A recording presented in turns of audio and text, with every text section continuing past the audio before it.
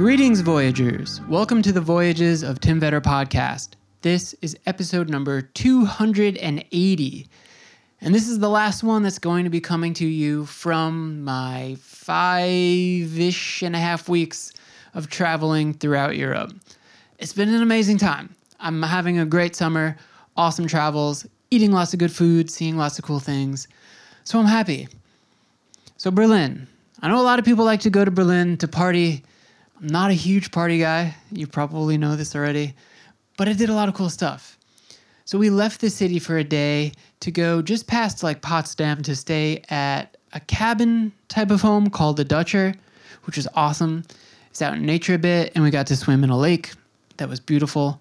Naturally, I went to see the wall. So I went to the East Side Gallery. Had delicious Vietnamese food. There are, I think, 20,000 Vietnamese Germans in Berlin. So there's a ton of great Vietnamese places to eat. I was going to say the name of the place that I went.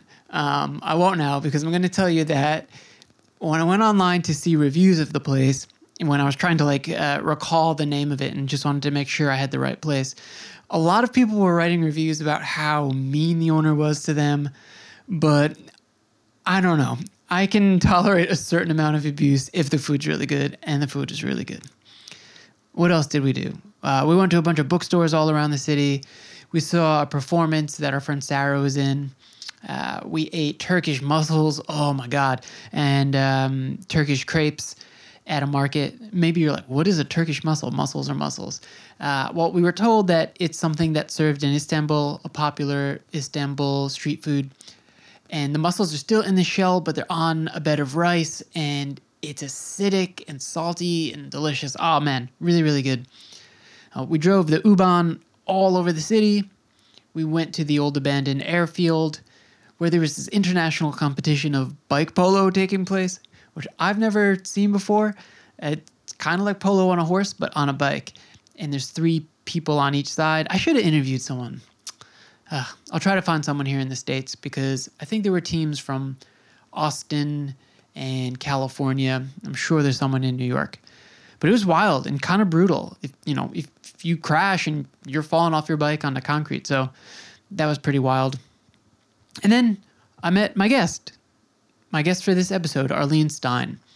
So she's the founder and also the executive director of Terrar Hospitality. And they curate a symposium in Toronto, and they've had it in some other places, that brings together producers and farmers and chefs and innovators within the fields of food and hospitality. Really, she's kind of like a lightning rod for curating these symposiums and bringing all of these really incredible people together. They've had programs in Turkey, in Warsaw, in Budapest, and you can find out all that information on her website, which I'll have linked. But I met her at Cafe Frida in Berlin to chat about all this stuff and to talk about her history working in the food and hospitality industry, talk about food culture in Berlin. She's got an incredible knowledge of the history and the politics of food, so it was great to chat with her. And we had some wonderful coffee at Cafe Frida and some really nice crunchy sourdough and some great cheese there. So it was a great time to talk to her. She's the only person that I recorded with in Berlin. And the only one representing Germany from this trip. She's not originally from Germany. You'll hear all this. She's originally from Toronto, Ontario, Canada. But she's been there for quite some time now. So make sure that you go to the notes for this episode, and you will find a link to her social media and also a link to the website where you can find out about some of the speakers that she's had interviewed and people that she's brought together for the symposiums. A lot of really cool and interesting and exciting people. Also, go to the notes for this episode, and you will find a link to my Patreon account. That is a subscription-based service where you can give monthly and get cool kickbacks like postcards from around the world, which you just missed out on because I'm heading home now. But I have stickers and shirts and zines and all sorts of cool stuff that I produce. So if not, please tell a friend. I've tried to bring you a lot of stuff from the road, and now when I'm home, I'll be into the writing phase and writing articles again before I hit the road again to head to West Virginia, I think. But more on that coming. All right.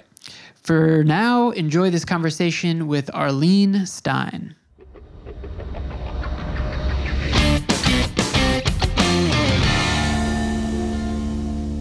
I too sound like a bit groggy, I guess. I'm not a smoker, and we spent the last 2 days.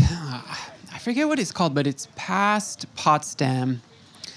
In our friend's partner's family owns something called a Dutcher, which I had never heard of. Okay. And he explained, and I'm gonna butcher this, but something to the effect of working class families would have. Thank you so much. This looks awesome. Thanks. Thank you. Can I have a little milk for the coffee? Thank you. Yes, please.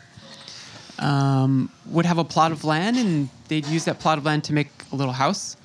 So it's kind of like a cabin, I guess, but it was beautiful out there, and there's a lake, and we got to swim and hang out, but they're kind of like chain smoking cigarettes, and since I'm not a smoker, it's just like killing me a bit, so I might sound out of it. But yeah, Dubrovnik, we were talking about, yes, is incredibly beautiful in some senses, but then really overwhelming, like especially I guess then in the summer because of all the people that are there. And it was sort of hard to parse out food culture. Like there's a Michelin-starred restaurant there, I think called 360, like on the wall. But as there is in any place with a lot of tourists, there's a lot of places that say like, here's the authentic Croatian cuisine and have this thing, and all those places have the same thing. Yeah. And then it becomes kind of hard to think, all right, well, where should we eat to have something really good? But I think the thing people forget in a lot of these countries that haven't been typically touristed, I mean, the real drive to Croatia in the last 10 years has been, or 5 years, has been Game of Thrones. Yeah. Right? So it is the center of that show, and it's one of the reasons I'd love to go as well. Yeah. It's one of the oldest walled cities, especially in the Balkans. But you have to remember, because of the history of communism and then sort of they're not destination places, especially for tourists coming from abroad, so North America and Asia. People want to see the classics. They want to go to Amsterdam, Barcelona, Florence, Verona. Sometimes Berlin's only become popular quite recently as well. But so the point is that, you know, in terms of food culture, as a tourist, you're going to get exactly what you got. You know, people catering to what they think tourists want, because the cuisine of those countries is in the home. So if you have a place where you don't have a culture of eating out, you don't have restaurants that are catering to anything authentic, because that authenticity is happening with Nona and Mom at home and during family occasions. Yeah. And so it's, you know, we did a trip to Sardinia during the pandemic. Beautiful. Yeah. But couldn't find a good place to eat to save our lives. And like, really, we ate shit. Yeah. And they do this one roasted pork dish, which is actually their national dish. But it's not served in a restaurant. It's served for family picnics in the summer. And it's the purview of, you know, the family gathering. And so unless you're Sardinian, you're not getting invited. So we did end up finding a place that did do something really lovely in Cagliari that a chef friend recommended.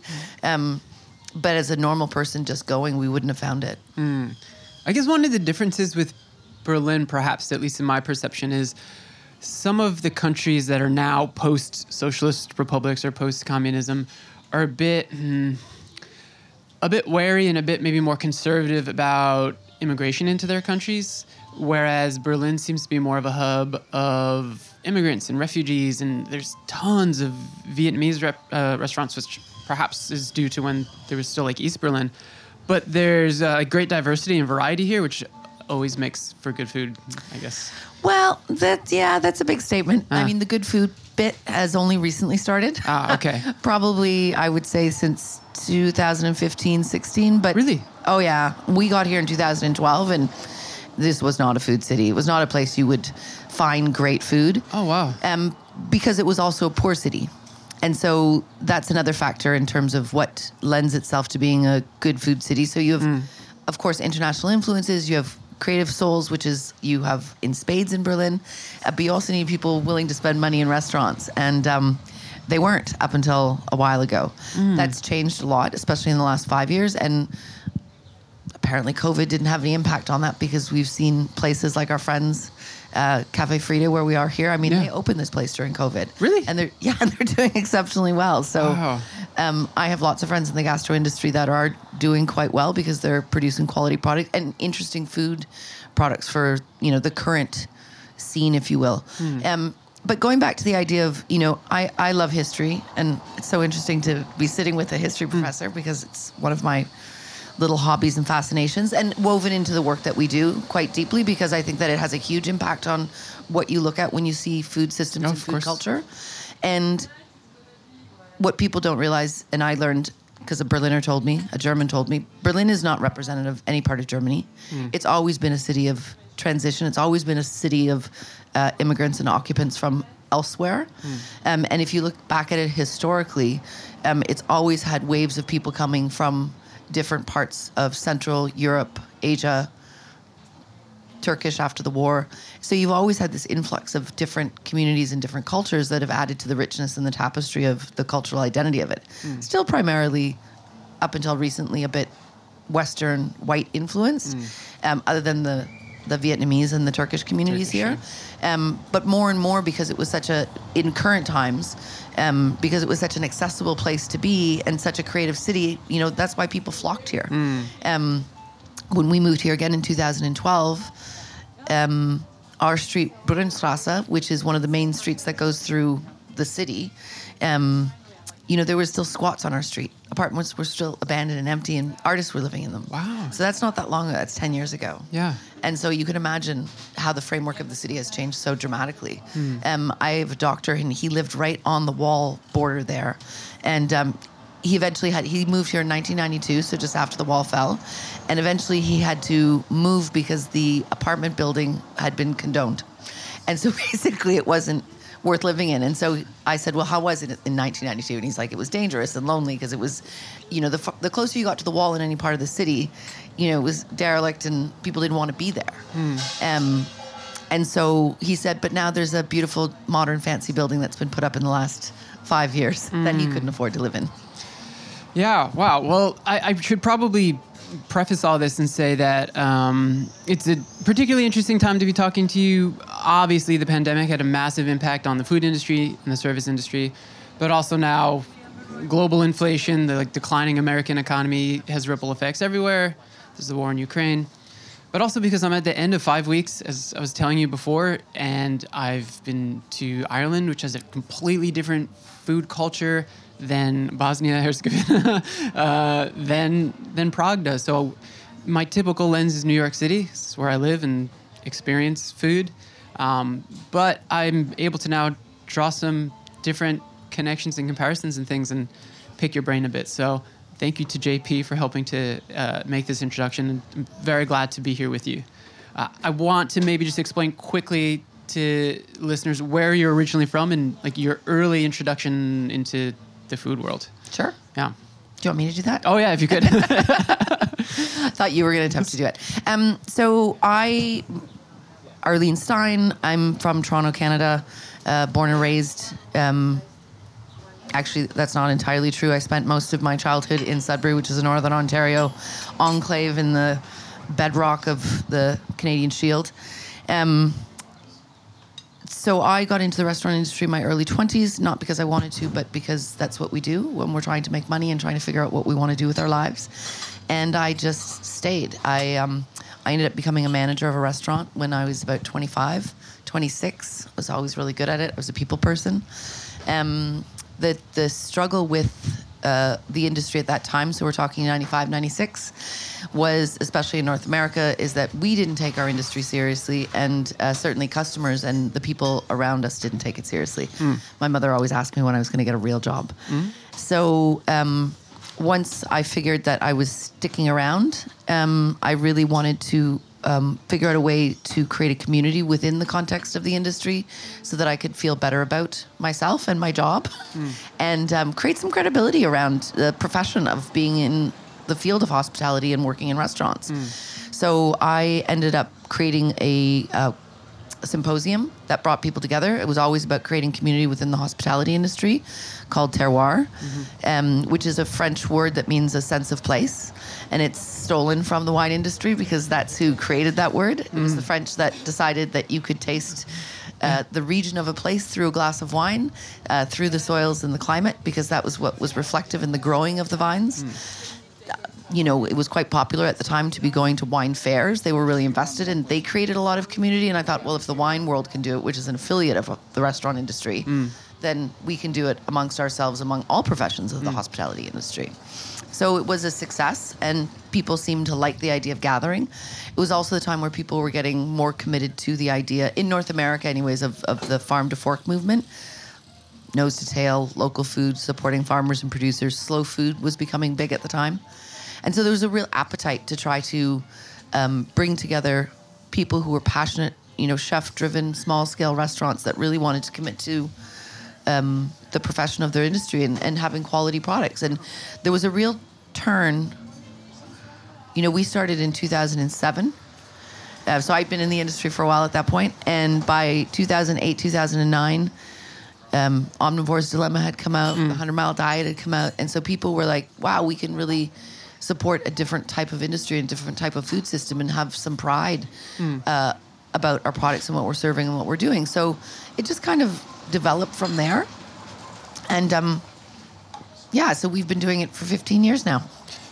It's interesting because the things that you just mentioned, in my mind or in my perception, they're kind of being reintroduced, right? And maybe you could tell me if I'm right or not, but you know, farm to table or local or going to the butcher is something that people had always done.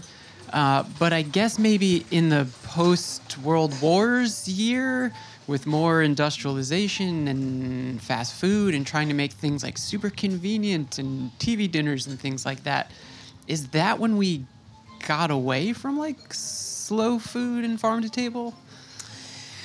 Yeah. So I think it depends on where you're coming at in the world from it. But I would say the Western world, it started with the Industrial Revolution. So it's a little bit earlier than the wars. Okay. It was fueled, especially in North America, through the wars, for sure, because we created the industrial machine. But actually the Agricultural Revolution, where we went from, you know, small plot farming, a little bit of serfdom in Central Europe, started with, it started with the Dutch. And then, of course, it developed in the UK. And I can't remember the gentleman's name, but in Carolyn Steele's book, Hungry City, she talks about a specific agriculturalist, if you will. He was an economics person, not a farmer. And he campaigned across Europe to convert small-scale farming into large-scale industrial farming to, quote, feed the masses, to produce more food more effectively and efficiently, and thereby, you know, reduce food hunger and create more food security.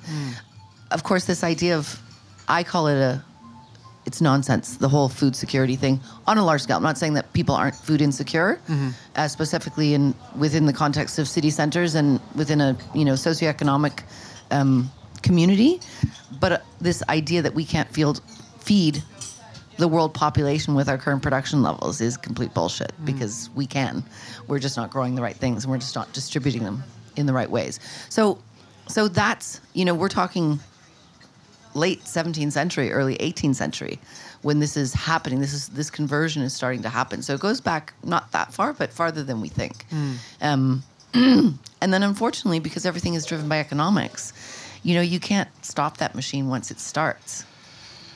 I kind of had that question, right? And I don't want to sound like super conspiratorial or even like a defeatist maybe, but there's big money behind like bullshit food. Like here's maybe, I don't know if this perfectly relates, and we have this delicious food in front of us too, so at any point you want to eat, please eat.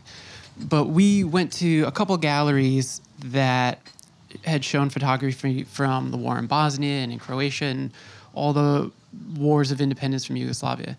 And there was this like really striking picture of these people face down in the street who had been gunned down.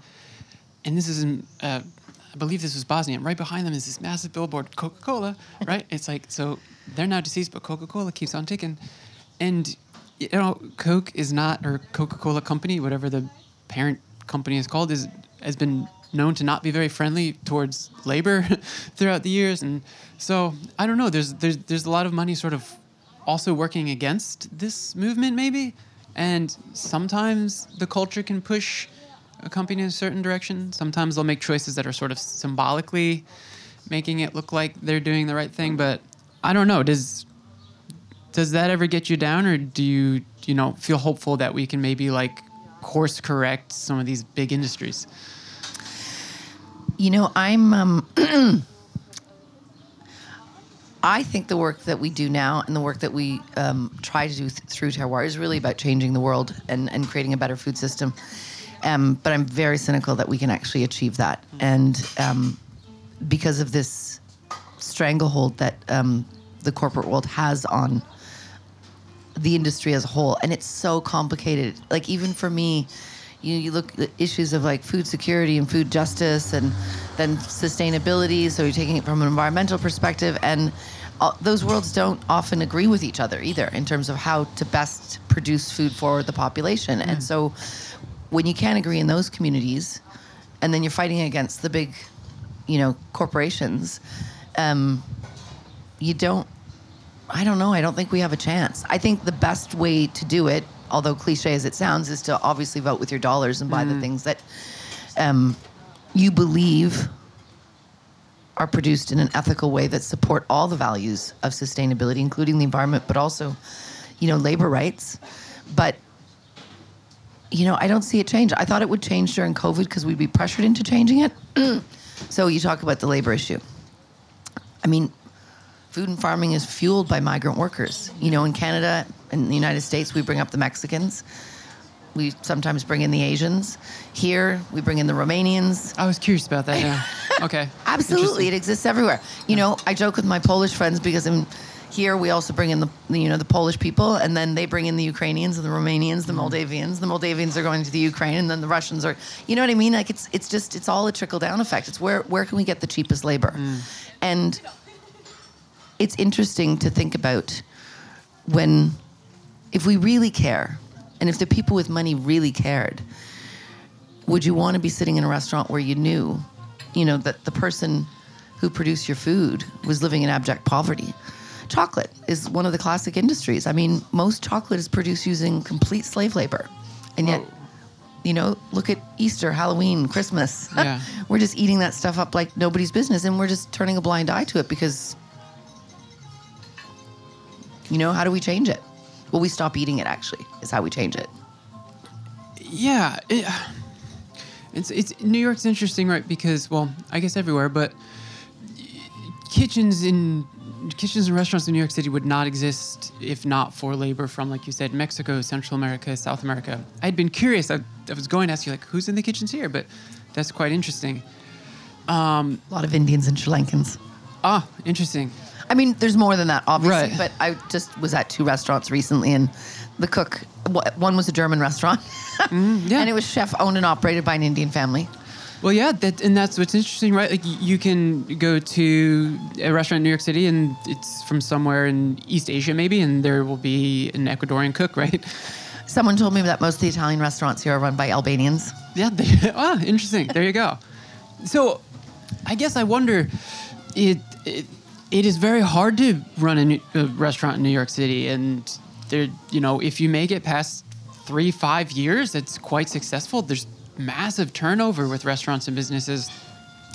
I don't want to sound like I'm anti-labor here, but I would imagine a lot of restaurant owners would say something to the effect of like, well, I can't pay people more, perhaps. So I don't know. Is there a place for government to step in and to subsidize these positions? I don't know if that's something someone's talked about or you've thought about. I mean, of course, because during COVID,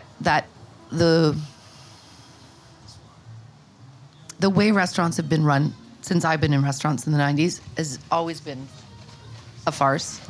And it was exposed during COVID. People understood that it was, businesses were built on the backs of cheap labor and cheap food, and nobody was doing anything to change it. I mean, obviously, we're generalizing here. There are good people who are doing good things. But a lot of people, unfortunately, in the restaurant industry, go into it without a plan. They have a dream. They want to own a restaurant, or they think it's a quick way to make money. It's not. And they do it, again, not thinking about how do we do this based on paying people properly? How do we do it based on paying food properly? And when they look at what people will pay for food, they're like, well, that's not possible. So where do you cut your costs? Well, ironically, you cut your costs in a restaurant in your food and your labor. And that to me just doesn't make any sense. I don't know why you would even begin to open a restaurant before you worked out that math. And quite honestly, I mean, although this is not a popular opinion, and we should have a lot less restaurants.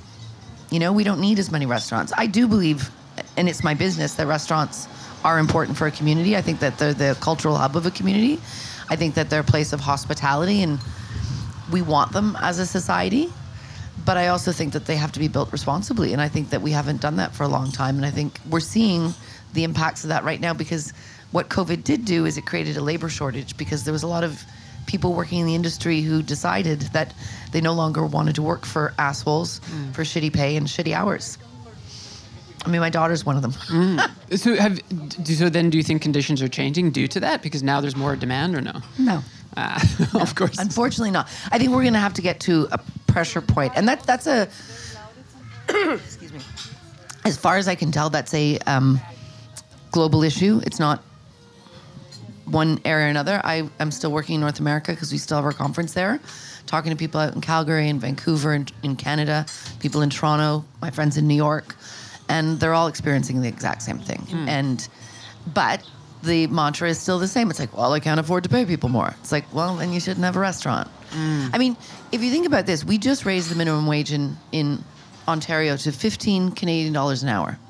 I think if you work it out to a 40-hour week, which is typical, I'm not good at math in my head, so I'm just going to spit out a number here. But I think it's about $36,000 a year.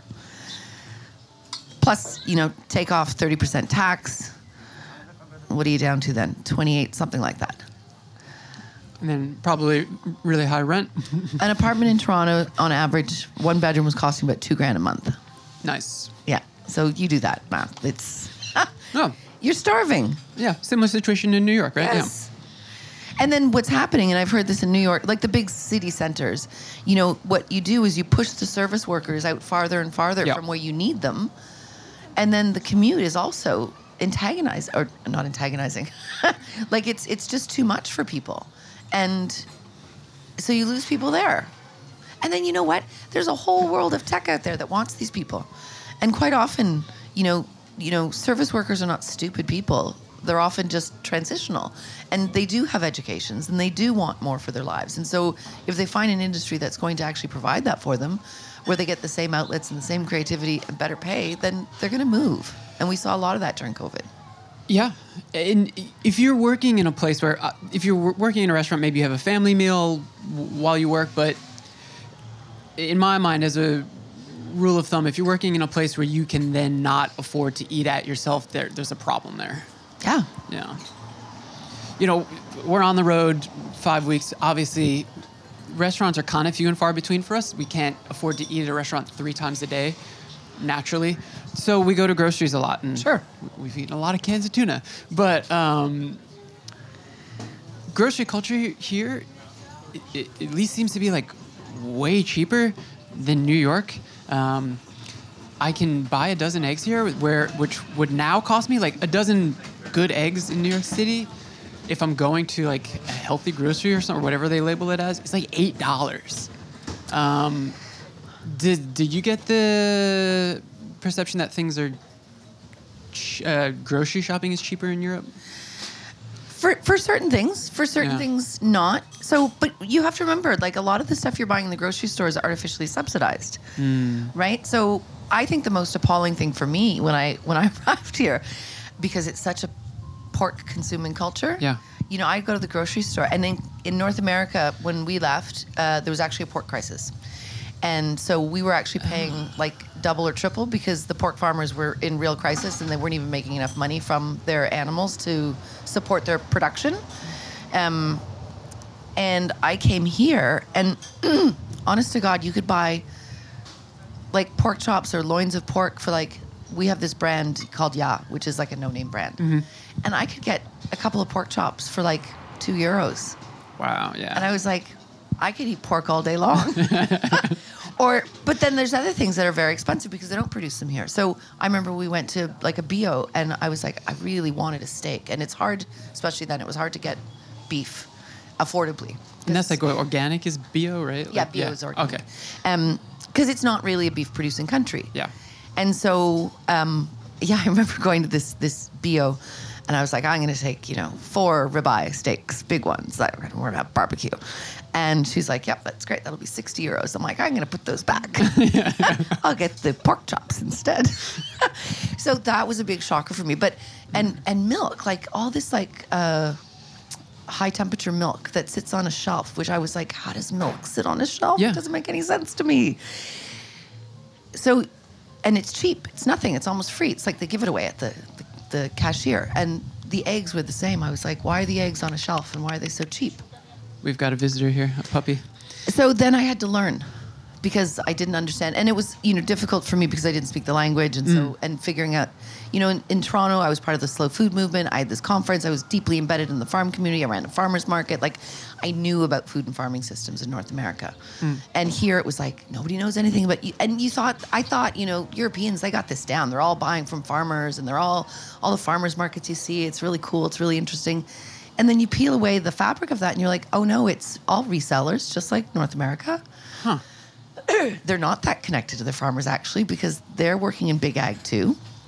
And then one of the most enlightening things I did was actually read the Common Agricultural Policy for Europe. And I realized that most commodity products here, just like in North America, are subsidized by the EU. So at the time, this is going back 6 or 7 years ago, I think it was at 47%.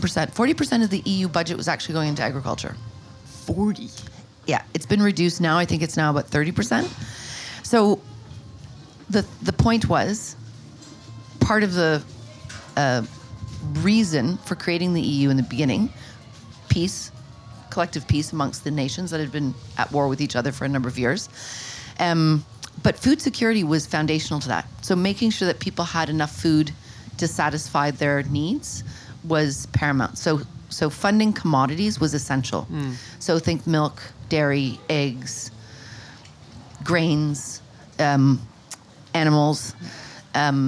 You wanted to make sure, because starving people are desperate people, and that's just true anywhere. And if you look back through history, some of the great famines caused some of the biggest strife in the world.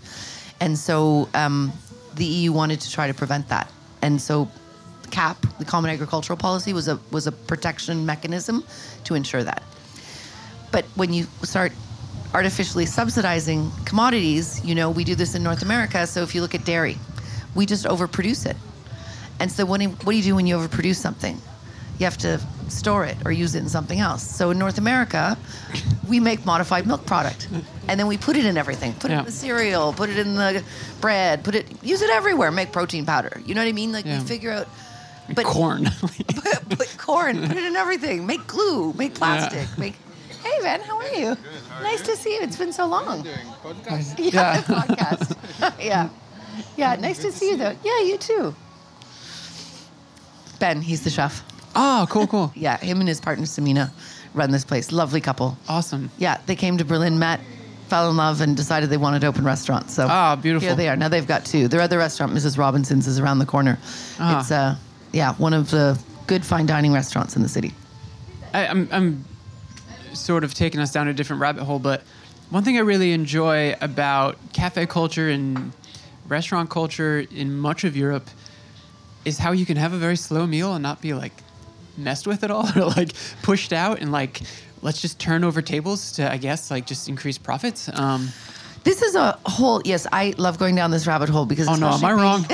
No, you're not wrong. Okay. You're not wrong at all. In fact, in Berlin, it's an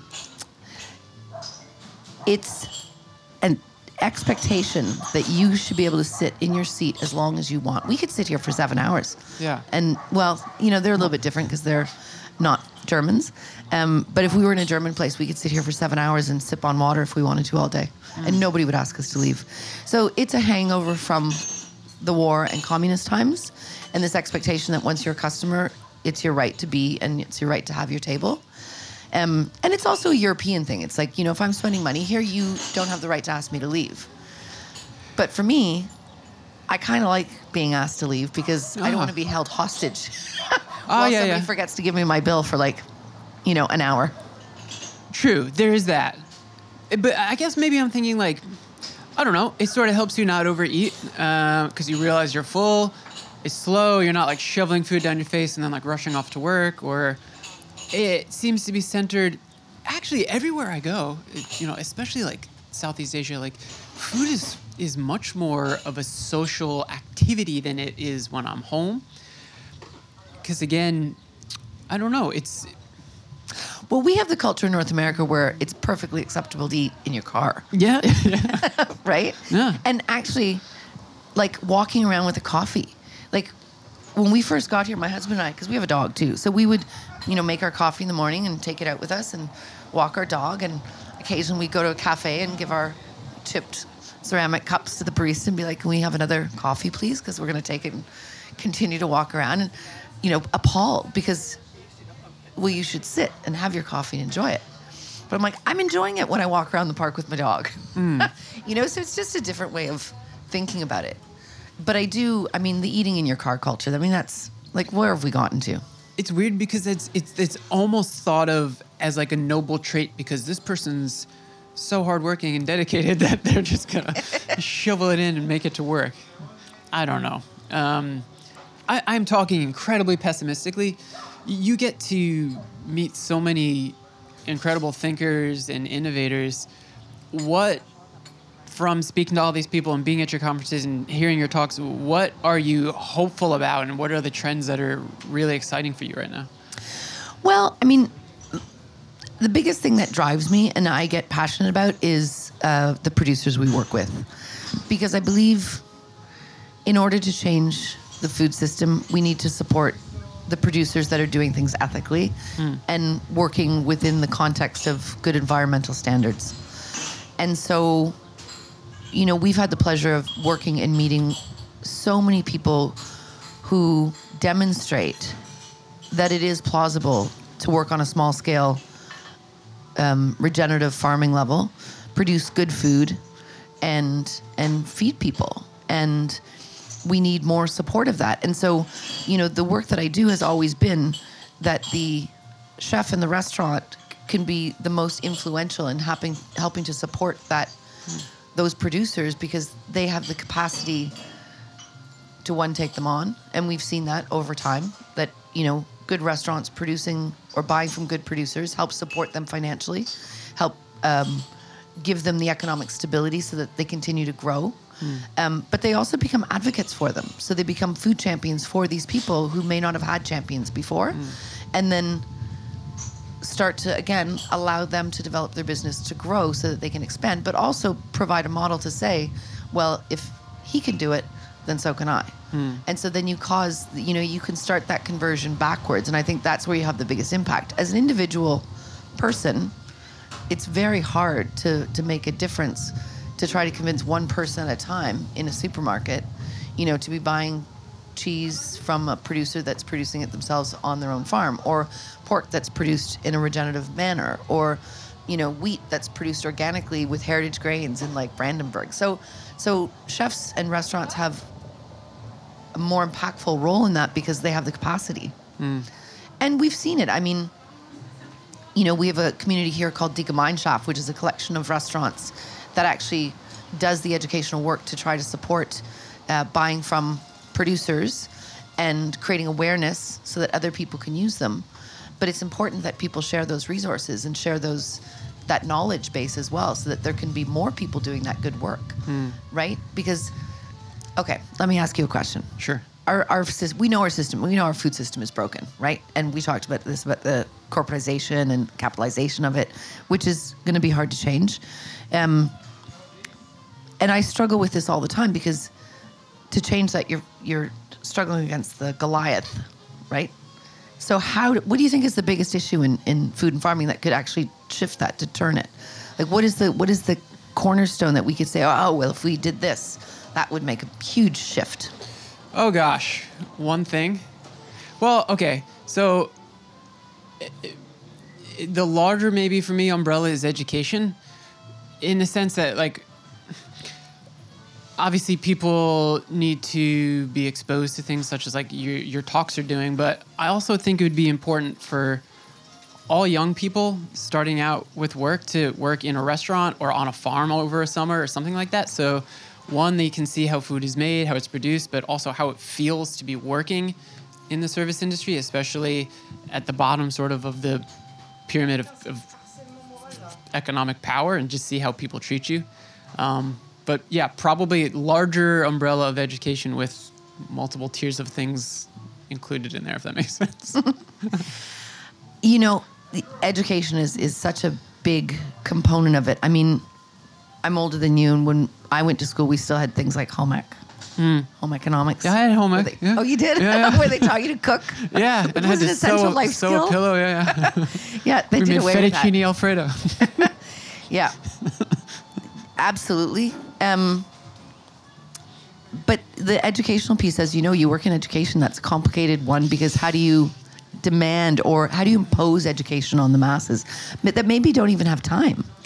And I know I'm interrupting you, but the other component is, it is really hard to know what to do in today's world, because so I've had a number of people on the podcast, from vegan chefs to people who are more on like animal-based diet and grass-fed butter, and you know, both are purported experts in their field. I've had PhDs saying opposing things, citing research-based papers, and I'm like, I'm not smart enough to like parse out what is actually correct here. And maybe it's not it doesn't directly relate to what you're saying, but it is hard to know what is correct in today's world. Well, it's impossible. It's impossible. I'm reasonably educated in this field, and it's impossible for me to know because it's so complicated and it's so challenging. And finding the correct information. I mean, you can find information for whatever you want to believe. I mean, we saw that with the crazies during COVID. Yeah. So you can justify and find a research on anything you want that validates your opinion. And, you know, take the GMO issue, right? So Europeans don't have genetically modified grains. Firmly don't believe in it. Any fundamentalists in the good food movement would tell you that, you know, that's the evil Monsanto trying to impose their seed structure on us. But it's so much more complicated than that. So I remember last year, someone was like, and I've seen this actually happen where, you know, we don't use GMO wheat, right? Sounds like a great thing. Yeah, we're very against GMO wheat. Well, it doesn't exist. Yeah. Right? Like, GMO is not everything. Right. And so... Do you eat bananas? Yeah. Eggplants. Yeah. So there's only certain products in the world that have actually been approved for food, for human consumption that are actually technically GMO. But then if you dig back farther than that, I mean, GMO is just one form of hybridization, isn't it? Yeah. And nothing we eat, mostly, in today's world resembles what nature created. The pig that we eat is not that creature that came out of the forests of northern Germany. It was a boar. You know, so we've modified things for our own benefit throughout the history of humankind. So, you know, I always get it's I don't know, it's so complicated to dig through those things. So the education piece, yeah, which is why labels work actually, right? So everyone wants to see an organic label because it just makes it easy. Or fair trade label, right? Even though there's problems with that as well, but at least for a normal consumer that doesn't want to take the time or cares about educating themselves, it's like, oh, I can be reassured that that product is produced well. Done. So maybe that's part of the answer, educational components. But I think you have to start with kids. You know, in the slow food movement, we always said you have to start with taste because well-produced food tastes better. And once you start... You know, when you taste a real tomato that's produced in season in Italy, you know, you're like, oh, I don't want those greenhouse tomatoes anymore because they taste like shit. Yeah. I don't know. No, I think that makes sense. I wasn't sure if your question was rhetorical or not. I was like, Well, it's a bit rhetorical because I always ask people who I know have a lot of knowledge in this area, and everyone has a different answer. I have a good friend of mine. She's like, it's seeds. It's the, manipulation of seeds in the marketplace. And everybody thinks that, like, Monsanto's selling seeds and they've corrupted the entire industry. And the truth is, I have a friend whose father invented the sugar snap pea in America. What? Wow. I know. And Rod Lamborn. And he informed me, he educated me, that seeds have been patented since the 17th century or 18th century. And I get that confused. 1800s. Either way, way longer than I would have thought. Yeah. A long time. And he said, the thing is, Interesting. because everyone's like, well, farmers, they can save their seeds and then they can regrow their crops. And it's like, that's not how farming works. Because if you grow seeds, you're not growing crops. And that's such a simple thing. Like, it's a paradigm shift in your head. You're like, oh, of course. Because once a plant goes to seed, it's no good to eat. So the seed growers and the farming people are different people. Does that make sense?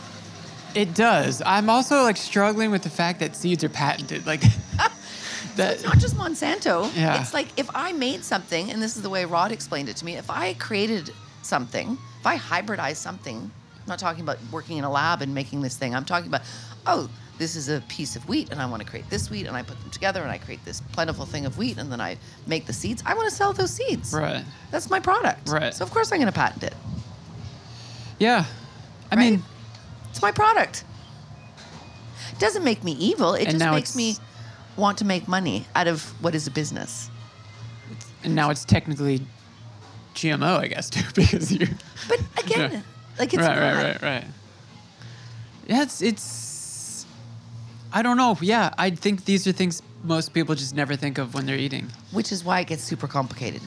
So for me, I think if we want to change the food system and we want good food to proliferate and farmers working in ethical ways, paying people reasonable salaries to actually produce our food. And I'm not saying we can't subsidize them, because I do believe in subsidies to an extent. We subsidize all food anyways. Why not subsidize good food production? We need to make farmers successful. We need to make them financially sustainable as well. And so this is something people forget when they think about the cost of cheap food, is your farmer is a business. It's not a hobby, right? Just like you going to school, that's not altruistic, or you teaching at school, right? You're not going to do it for the good of the younger education and be like, don't worry, I don't need a salary here. Yeah, right. I'm doing good for the future of mankind, right? Yeah, You're like, totally, I want to yeah. go on holiday. Yeah, which I am. I want to have kids someday and put clothes on their backs. Yeah. I want to take them on vacation. And so farmers want that too. And farmers have struggled because they haven't seen increases in some of the products that they've done in years. So as inflation's rising 7%, they said this year, is products raising 7%? Maybe in some cases, yes. But is the farmer getting that cut? Probably not. And so I had this conversation, ironically, with a Irish farmer, Trevor Harris, down near Waterford. And did you meet him? I didn't. Okay. He's amazing. He's a guru of biodynamic farming and regenerative farming. Food in Ireland really blew me away. I was not expecting how amazing it was there. Yeah. You can find some pretty incredible stuff. It's an agrarian society, right? Yeah. What's interesting, in the south, I got to do my geography. In the southeast of Ireland is one of the most prolific barley growing regions in the world. Okay. So barley needs, as I have learned, a certain climate and environment, a certain amount of sunshine, a certain amount, like everything does. But this is one of the most prolific barley growing regions. And most of the product that's grown there is grown industrially, and it's harvested all at once, and it's shipped out somewhere and sold as animal feed. So barley, traditionally, on top of making bread, what are you making from it? You're making bread and whiskey. So most Irish whiskey, guess what it's made from? Barley. No! American wheat, corn? African corn. African corn. Yeah. So they're making their barley. African corn. Not everybody. And they're shipping it out as animal feed. And they're importing corn to make their whiskey. It's a great system, eh? It's crazy. That's so strange. So talk to Trevor, who grows biodynamic barley, if you can imagine. So this is like, it's one step above organic, right? And his whole point, his whole raison d'etre is that he runs a business. I think he's got 6 kids, a lot of kids. And we had a long discussion about the fact that he wouldn't farm the way he does unless it made financial sense. Yeah, of course. And he's figured out a way, even farming with the most regenerative means possible, doing the things the way they're meant to be done, paying people well. He's making money. And that's amazing. The core. Exactly. And if he can be a model for other people to say, you don't need to do things the way you've always done them because you think it's the most efficient. I think in a lot of cases, farming also gets done that way because it's easy. And that sounds like a cop-out, but I think if you're a barley farmer and you can harvest all your barley at once, pack it all up into a thing, ship it, and just get money, it's like, as opposed to trying to sell it at farmers markets are really hard. Selling it to that's hard. That's really hard. If you can do it all at once to some big commodity group that's going to take it all and give you a flat price, you're like, that's what I'm going to do. Do you have all those talks cataloged so like anybody can go? Some of them. Yeah. Some of them. Yeah. I mean, we're still a small organization, so we were doing a lot of that stuff ourselves. So yeah, no, a lot of it's online. Okay. For sure. And the next symposium's in Calgary? Yeah, so we're doing an in-person symposium in September in Calgary. It's really the B2B in the hospitality industry, so it's chefs and restaurateurs and producers getting together to network and create community and inspire each other. And I think it's a great time because everybody's really interested in getting together again. Is it like possible for someone to purchase a ticket and go if they're not in that world, or? I mean, primarily the people that come do work in the restaurant and the hospitality industry. But we get a lot of people who come who are interested and curious about how the restaurant industry works or trying to dip their toes into like how they can get involved in the restaurant industry. Pre-COVID, I had people call me constantly like, I'm interested in getting involved with food. What was your journey? How do I get involved with food? How do I get a job? It's very broad. Which is so different from when I started where people were like, why are you working in food? Yeah. You need to get out of the restaurant industry. Get your job get a job doing something else. So that was encouraging. I don't know now because, again, we're having this staff shortage. But I do still think, food, people are passionate about it. It's how we survive. Yeah, and like pop culture actually moves things. I just said this the other day with the chef I had on in Prague. One of the most popular shows in the States right now is The Bear, and it's a show about people in the kitchens. And so, I also find that encouraging, through like Bourdain or all the food media of the past 10, 15 years. I do think that's nudging things in a good direction. I'm going to obviously link to the talks and to the symposium and everything so people can find that. And I'm going to let you go in a minute because I feel so bad that we have food in front of us. But I wanted to talk very briefly about wine. Okay. And I'm going to preface this. This is so uncool, and I'm very embarrassed to say this, but I actually have a lot of food issues that I generally just power through because I write about food and I talk about food. But quite recently, I was at 35, finally diagnosed with you are actually allergic to all these things and it's caused this issue. And it's very uncool, I know. But one of the things is I could never drink wine. I think the last time before 2 weeks ago, I was 18, so half my life ago. Because I would get really flush, my throat would get itchy and a bit tight. It just wasn't pleasant. We went to a place in Slovenia, Gastrodiplomacy, this little town above Ljubljana. I had read the guy who owns it's quite eccentric. Sometimes the cooks are too drunk to cook, and it's wild. We went there, took a taxi, dropped us off. It was closed. There was no bus back. Very long story short, he ends up stumbling out of a house, very hungover, saying we're closed, but I'm going to cook for you. We stayed for 9 hours, just eating and drinking. And he is a champion of local, unfucked with natural wines. I drank wine for hours. unbelievably in my mind because I normally can't drink it. And he's explaining, well, normally there's all these fillers, there's sugars and tannins, and I'm like, I thought it was grapes. So I'm just curious about sort of like your work with wine, and if you're buying, I guess, a generic wine in the States, like I don't know, Footprints or something. There's like a footprint on the label, and it's quite cheap. Like, what is in there, and what is different when you buy a natural wine? So that's also a complicated question because there's unfortunately no regulatory body that defines natural wine, and even in the context of the natural wine community, it's debatable. In Europe, it's become a very big market, and typically it's because experts are working with producers that know wines are being produced in a natural way. So I don't know if you know, I actually have a wine company called Sublime This Wine. is why I ask. Yeah. And I'm not as knowledgeable as my partner, Emily Harmon, who's actually a sommelier and an expert in this area. And we don't necessarily like to say we're a natural wine company, but that we work with producers that are working with environmentally sound standards and ethical ways. Again, all of those practices that I believe in, that I want for producers. So it's a little bit about knowing who your producer is. And so we select producers that we find their wines to be quality wines, but also we understand that they're working in as low intervention ways as possible. So as a consumer, you kind of have to trust that we know what we're doing and the wines that we're selling are of that standard.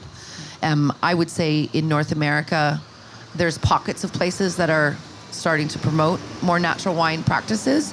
There's an organization that does the Raw Wine Fair. I know that they've done stuff in New York and they've done stuff in Montreal. They bring together producers that are working in this way. But I think your average Jane, going into a store is not going to know. Because the thing is, because it's unregulated, and in most countries, there is no obligation for a wine producer to actually put on the label what's in the wine, which is like crazy. That is really crazy. Like, you think, if you bought a piece of cheese here, like, you'd have to know exactly what was in it. You bought, like, a box of cereal. Like, every single ingredient has to be in it. Not with wine. So I think there's, like, 47, like, I don't know. There's, like, crazy amounts of things that can be in your wine that are not on the label that you have no idea exist. In terms of your allergies, I'm going to suggest there's a couple things. So most people say it's sulfites. That's debatable, as I understand it. People say, well, no, that's just a red herring, because sulfites also occur naturally, and so even in an organic wine with no intervention, you can still get sulfites in the wine. Okay. But that's not to say it's not true. I'm not a dietitian, so don't take my word for this. Right. But the bigger one that I've learned, and I don't know if this is more prevalent in more industrial produced wines, is actually histamines. And so you should look into that, because it sounds like with the throat closing and the itchiness, it could be histamines. And that's present in most wines as well. Interesting. Yeah, the additives is so crazy to me. I guess, like, anything else, like, it would be why you pump something full of corn or sugar. It's just cheaper to produce larger volume of something with a cheaper quality ingredient. Well, and it also goes back to the conversation we were having. It aids the industry that's overproducing stuff because you're giving it a way to get rid of it. That is fascinating. Okay, let's eat. Thank you so much. It's a privilege for me to get to sit with people like you, and for you to give me the time of day and to share a meal like this. This is great. So thank you so much. Yeah, thank you for coming to meet me. It was a real pleasure to talk to you as well. Cheers. Yeah. All right, everyone. That is a wrap on episode 280 of the Voyages of Tim Vetter podcast. Oh man, I had a wonderful, 37 days on the road. Went to so many cool places. I think we clocked in 8 countries over that time. Wow, that is a lot. A lot of moving around. I'm sore, I'm tired, but I'm happy. So hopefully you've enjoyed these conversations from the road. I might take a little bit of a break here in the first couple weeks of August to get some things done for my work, but then to also work on some articles. I just had a piece published in AAA. That is the company that helps you when you break down on the road. I wrote a piece for their Northeast edition about Asian American and Southeast Asian food places in the Northeast, some of my favorites, and my recommendations based on the time that I've spent in that part of the world. So I have that linked on my social media. Go check that out. My link tree always has all that stuff. But I have a new piece to work on for them. So I'll tell you more about that when that's ready. And then I've pitched a couple of cool things from the road. So you can keep track of all this stuff by following me on Instagram or Facebook. Both of those are the Voyages of Tim Vetter.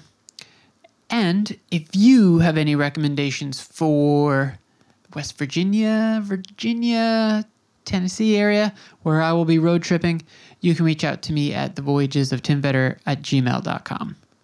All right, everybody. Thanks for tuning in. As always, please, please, please take care of each other. I will catch you very soon.